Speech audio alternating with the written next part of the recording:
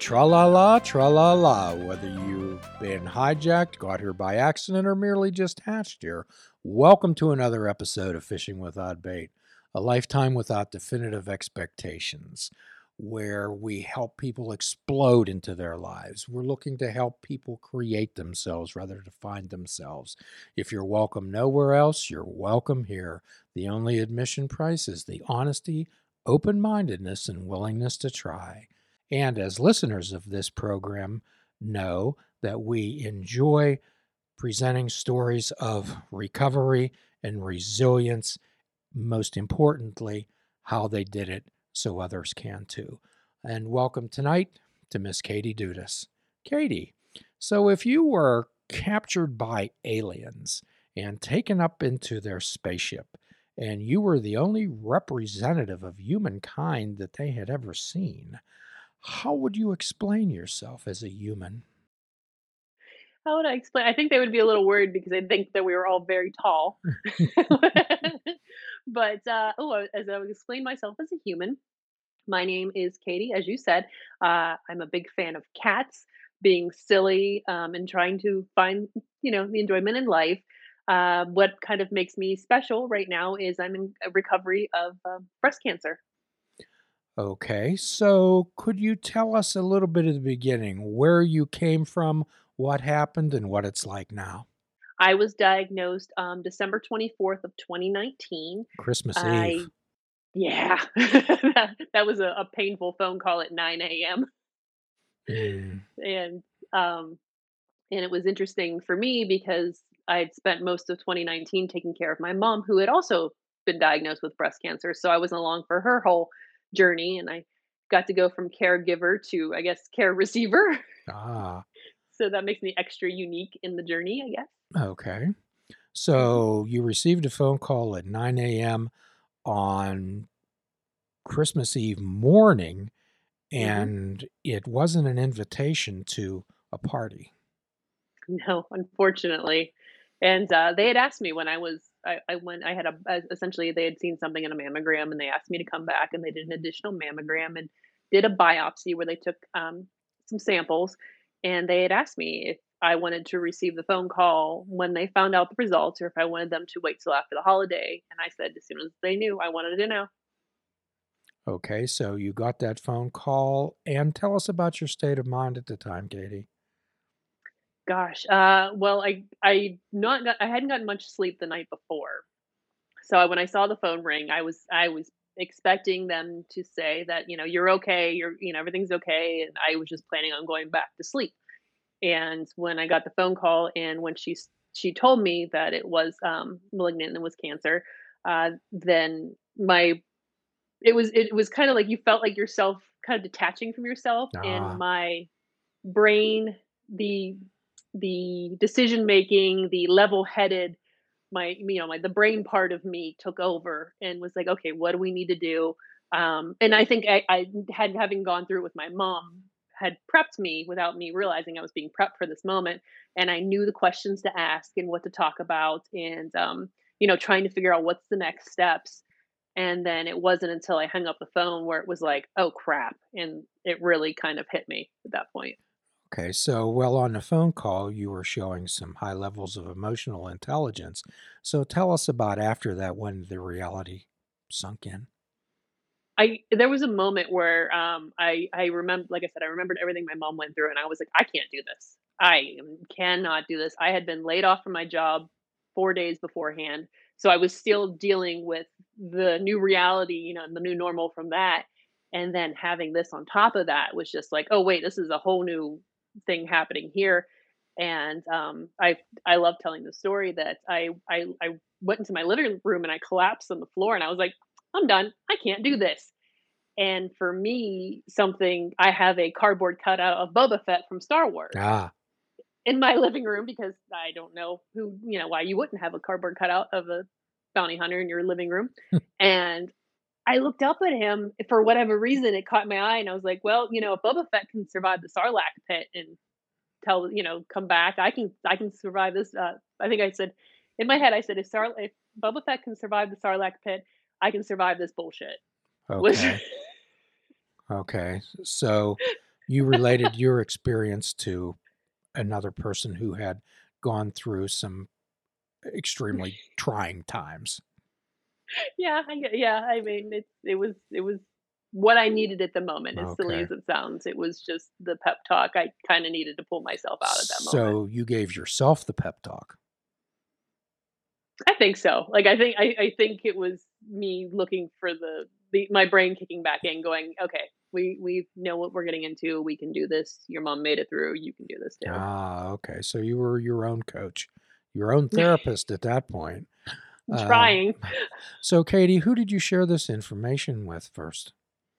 My boyfriend, Okay. because we were under the same roof, Uh-huh. and so he knew I was waiting for the phone call, and, he knew because I hadn't told. I mean, people I had friends that knew that I had gone in for a biopsy, I had friends that had known that I'd gone in for mammogram, but no one knew that I was expecting results that soon, Mm, and so he was the first one to find out and having to wonder, what was going on when I was kinda losing it. okay. When something happens, usually uh, there's different type of reactions from different people. So tell us about that, Katie. I think so. It's interesting looking back on things now to see, how. And I was very grateful. I thank my past self for I started writing things down because I would not have remembered any of this. And honestly, I'm still finding myself processing everything again because I feel like I never actually processed it the first time through because it was so rapid fire for me and the diagnosis. And but there was definitely like going through all the stages of just shock and just feeling like I was done, and then realizing that the next day was Christmas and we were driving out to State College to see my brother's family, and my Uh, mom was going to my mom was going too, and I had made the conscious decision to that wasn't I wasn't telling my family until later because I uh, just wanted a normal Christmas. okay. And was that accomplished? Yeah, they had no clue. Okay. Which I spent a lot of, the beginning of the whole process with a lot of most people not knowing what had been going on or what had Mm, happened that's or what I quite was a dealing with. that's quite a parcel to be carrying around with you, Katie.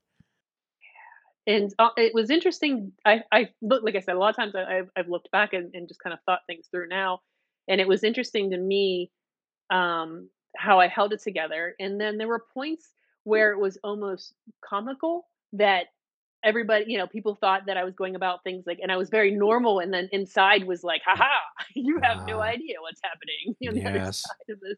So you eventually began to share. Yes. I actually, Mike and Missy Sorg were, I think, the first one out of the household, ones out of the household that found out because we'd gone over there to tell them about feeding cats. And it was like, oh, hey, yeah, by the way. And I, we talked to them about what was going on. Hmm. And I like I said, I had it in my head that I didn't want to tell close family and friends because I wanted a normal Christmas. I wanted them to have a normal Christmas Sure. because I had no idea, like you know very few details. And I think that's one of the weird things about getting a cancer diagnosis is it takes a long time to get a diagnosis and a treatment plan. So And let's people just stop think it's right like, So let's stop right there and talk about mhm. that. I imagine you were inundated with questions from friends and relatives. So I didn't actually tell everybody until almost mid-March. Ah, So it had been almost 3 months till the general public found I call it the general public found out, and I posted something publicly on social media. And to that point, I'd come up with a list of folks, um, that I wanted to tell in person, folks that I wanted to either text or call, you know what I mean? Like, it was just kind of like, and the list was it was very much alive, and it would change daily of who getting a phone call and who was gonna get what information first, and so but it tell was like, us. So oh, yeah, tell us sorry. about the lack of information on your part, the lack of information that you were receiving, the questions that you had. So what happens um, with the cancer diagnosis is I knew that it was malignant tumor, and that was pretty much all I knew in the beginning. One of the other stumbling blocks for me in this whole process is, I mentioned that I had lost my job. My insurance ran out at the end of that year of 2019. Ah, So we had to find a way to get every single appointment we could fit in before the end of the year when I still had insurance, because that was just another thing just hanging over. And, holiday time, the hospitals and things aren't open on Christmas Day. They're not open on Christmas Eve. They're not doing these tests.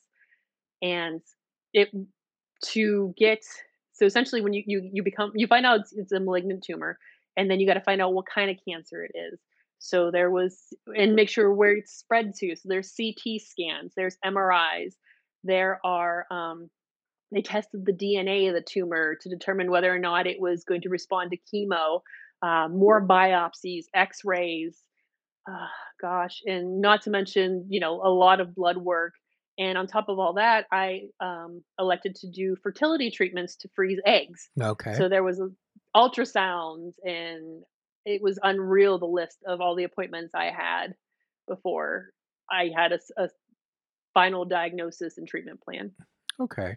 So how much of this were you able to fit in before the end of the year? We're talking like 6 days. I had 8 appointments in 6 days. Ah, wow.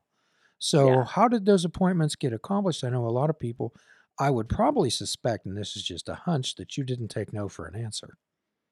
I have to, McGee did a wonderful job of fitting me in, and they knew my situation, and they were trying to help out as best they could, Mm, which was fantastic, and I can't, tell them how much I appreciate that.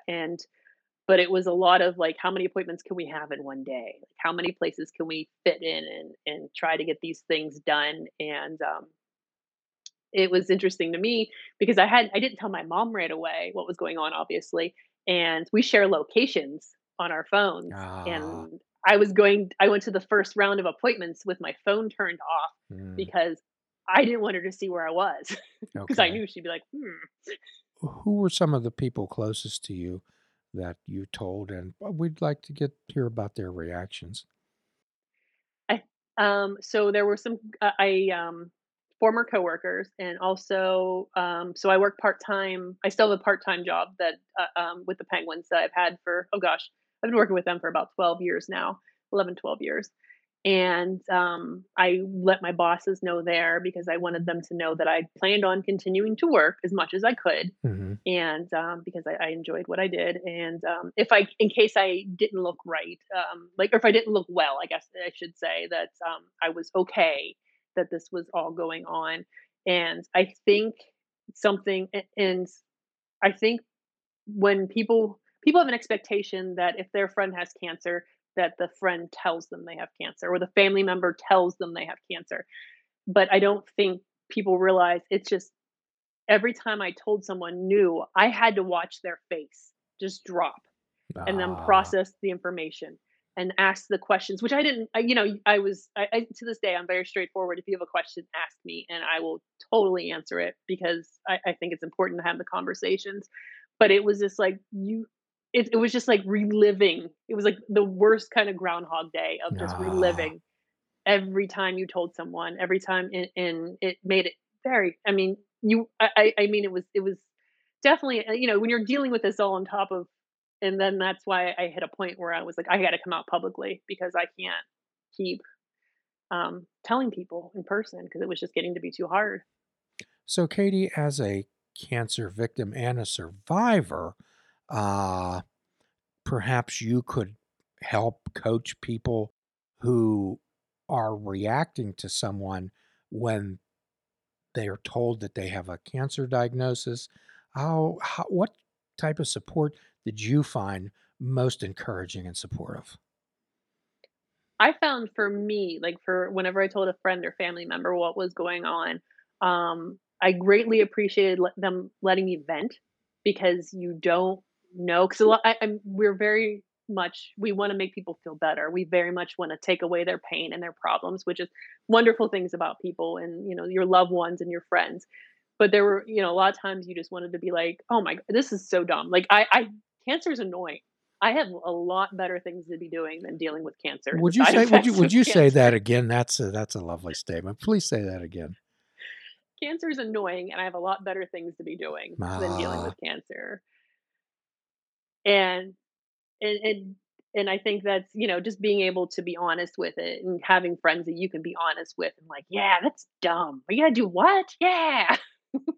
how many suggestions did you get, Katie? Of things like to, fix it, Yes. make it go away. I lucked out. I have to be honest. I was incredibly lucky looking at other folks and they have listening to other people's stories about dealing with a cancer diagnosis that I did not have to deal with a lot of folks saying, "Well, are you sure you want to do this path? You could do another path." And as much as I appreciate, I'm a spiritual human. I am, I love oils, I love crystals, I love, things that I still wanted I did the chemo route because I wanted that was the science behind it. Like everything I did, I wanted to know what I asked specific information, give me specific numbers, what is this gonna do? What's this gonna do?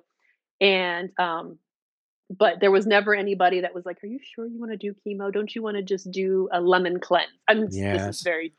dramatic. Okay. Like I like using things together. Like I said, I like, there have been oils that have helped me with nausea, helped me Sure. sleep, and but at the same time, I still wanted to follow the science of things and what was going to give me the best long term prognosis. Well, Katie, what I often suggest to my patients is that the things that I help them with and encourage and incorporate in their lives enhance and make the medication work better. However, it's no substitute for the medication itself. Science is like magic, only it's real. Hmm. And there's a phrase in the cancer community, and I'm sure there's other communities too. They're called cancer muggles, which is a Harry Potter thing Okay, where they yes. will suggest they will suggest things that like and you're like, "No, I wanna go with the science and the." You now have a conceptualization of what type of cancer you have. They're formulating a treatment program for you at this point. So where were you at in your journey on at this point, Katie? When I announced when I essentially announced it and posted on it publicly, I had already gone through my first round of chemo. I knew that, I was having a bilateral mastectomy, because as they did more testing on both sides, there were things that were like, this isn't a thing now, but this might be a thing in the future." And I Ah, just in my mind was like, "It needs to go." And then they found that it had gone to a lymph node under my arm, which was thankfully it was just one, so hopefully they were able, when they did the surgery, they had that removed. And but it was a lot of like it was really weird for me with a lot of I was getting to do like going into something very big, like a big event or a presentation, and I was getting a phone call right before that about how my treatment was changing because they had gotten some new information, which was a totally wild experience on top of everything else. ah. Okay, so you have all these facts and information. Uh, when was actually the treatment program set in place, Katie? I started, I think, what was it? Gosh, it was February, it's either 5th or 8th, like one of the first weeks of February where I had my first round of chemo. And I thought it was really funny because I worked that game night and I was like, oh yeah, I can do chemo and I'm going to go to work that night. And I Ah, walked in to the office where I work and I walked in and I was like, listen, I don't have the flu and I'm not pregnant, but I'm not feeling well, and I'll explain more later. And I tried to stay and I left early because I couldn't handle it. And that's another thing with like when you go through these chemo treatments is they manage all the side effects, but you might try different medications to manage those side effects. And there's kind of like a combination that works specifically for you that might not work for somebody else. And what I had taken, the anti-nausea medication, my blood pressure had just dropped so significantly, for as a side effect that we had next time I went to chemo, we we did things a little bit differently, so I didn't have that feeling the second time. okay. For somebody who has never experienced chemotherapy, could you walk us through that first treatment, please? So what happens is, for me, when we started this whole thing, is I had a port placed, and a port is essentially just an access point for where I got the chemo infusions. And what the nice thing was is they used this port every single time I had chemo. So they were able to just kind of go into this without having to prick me with a needle every time in my hand or my arm. Because if you're not able to do a port, or if you don't want to do a port, you would have to get essentially an IV every time you went. But they were able to go right into my port, which was a weird experience because this port goes right into your heart to essentially to help use your heart to spread the chemo throughout your body.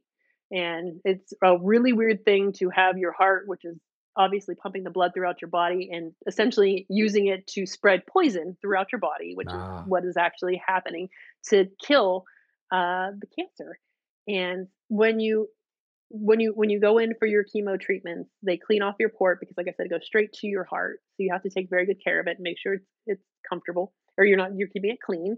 And it's weird because it's a foreign body, so it's kind of slide. Not it sits still, but you'll kind of, as you move your muscles, it'll rub against there, and you're like, this ah, is weird.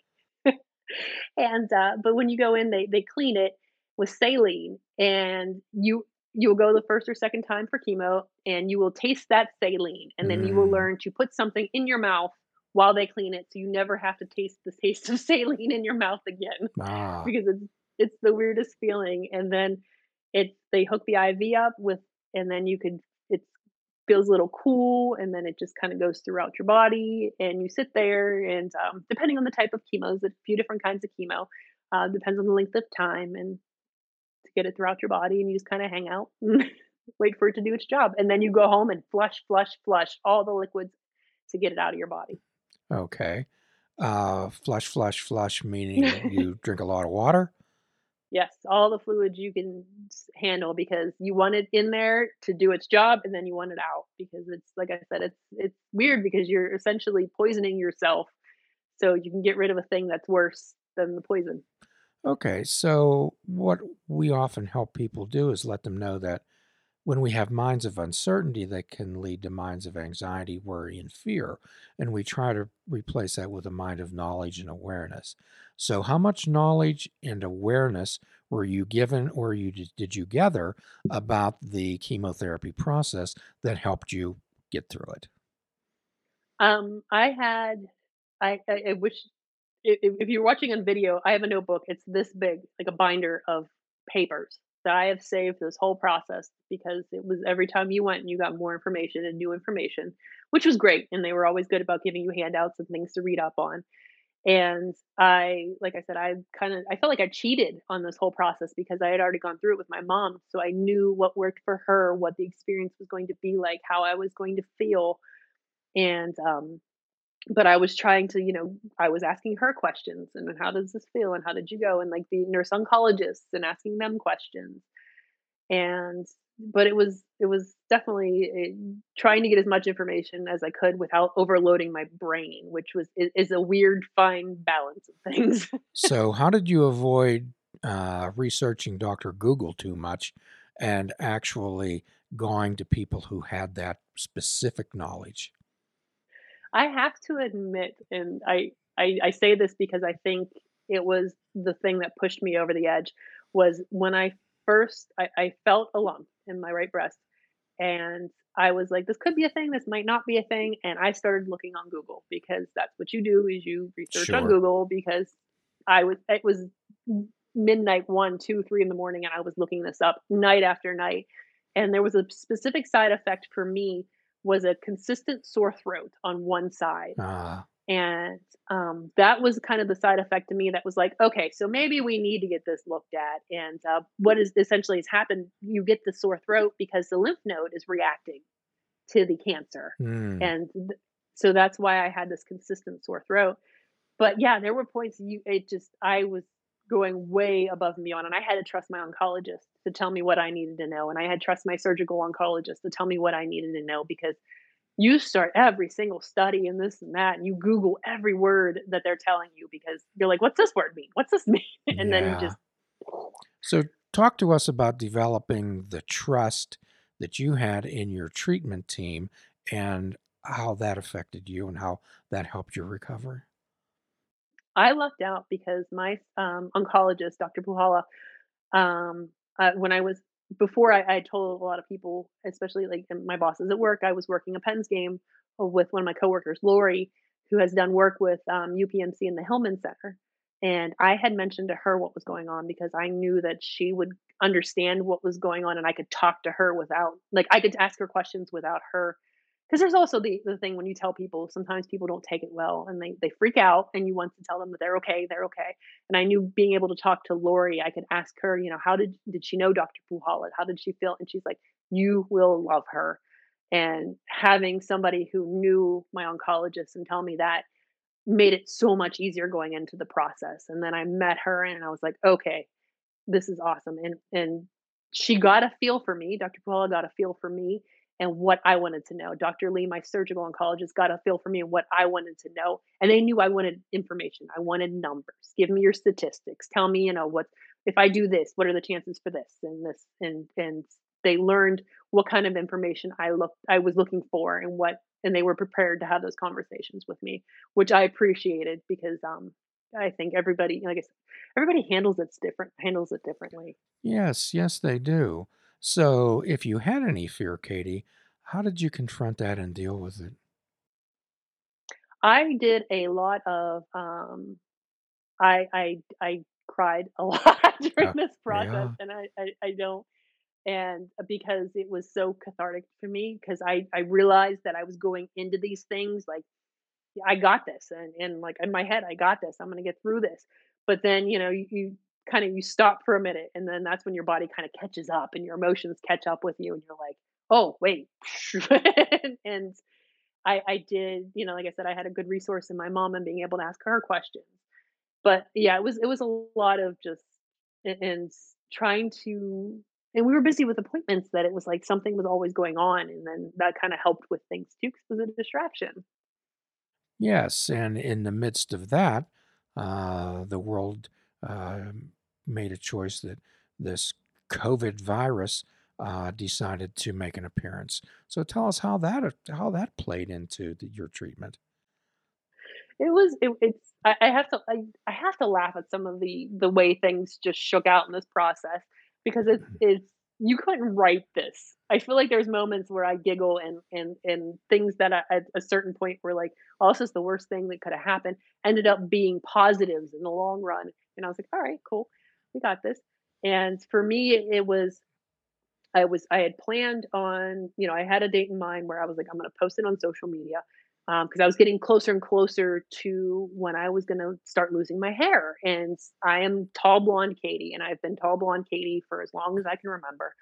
And that was going to be a huge tell that something was going on. And I Yes. was like, what happened to your hair?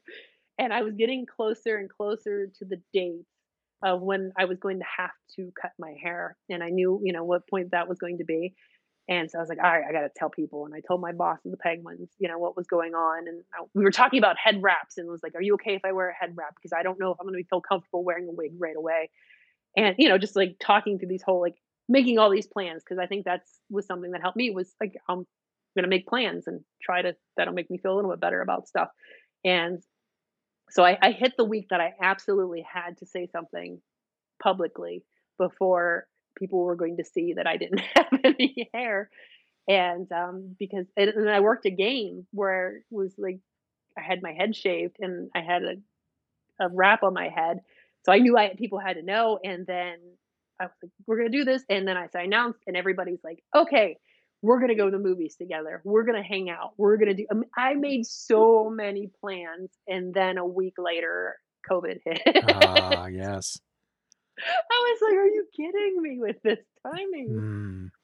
So here we are, 4 days before Christmas Eve. You lose your job. Christmas Eve, you don't get a call from Santa Claus. You got a call from uh, telling you about confirming your diagnosis, and your insurance terms at the end of December, and a few months later, the world goes into lockdown.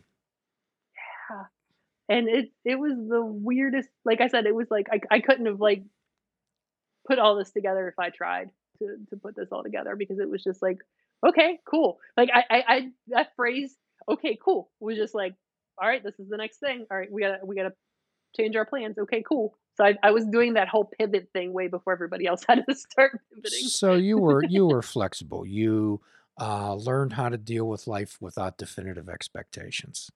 Because it was you like I said, a lot of it kept changing, and like we would think that I only needed a like for example, a lumpectomy where they were just going to take the tumor out, and they're like, no, we gotta. It's too much of a risk. The rest of the area, and I'm like, okay, cool. You might need chemo, you might not. And then I don't even know if I've told the Sorgs this. I might have. I can't even remember at this point. Everything blends together.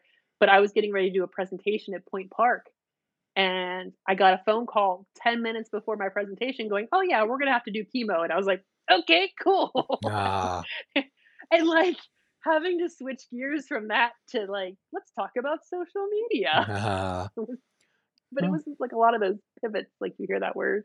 Okay, so I would probably suspect that there's ups and there's downs during the course of your treatment. Katie, could you tell us about that, please?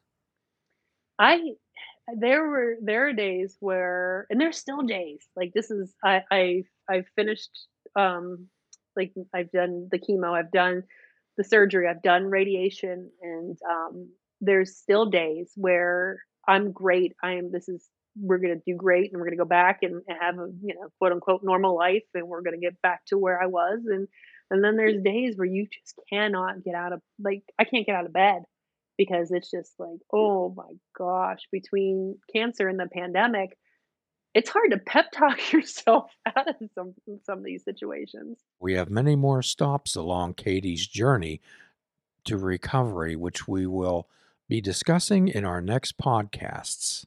And as always, we offer a free prescription at the end of every podcast. Fruits, nuts, and vegetables. Unplug your television and take up fishing. And for a truly mindful experience, we suggest that you fish without bait. Do a kindness for yourself and do a kindness for another. Forgive yourself and forgive another. Till all are free, none are free. Namaste, my friends.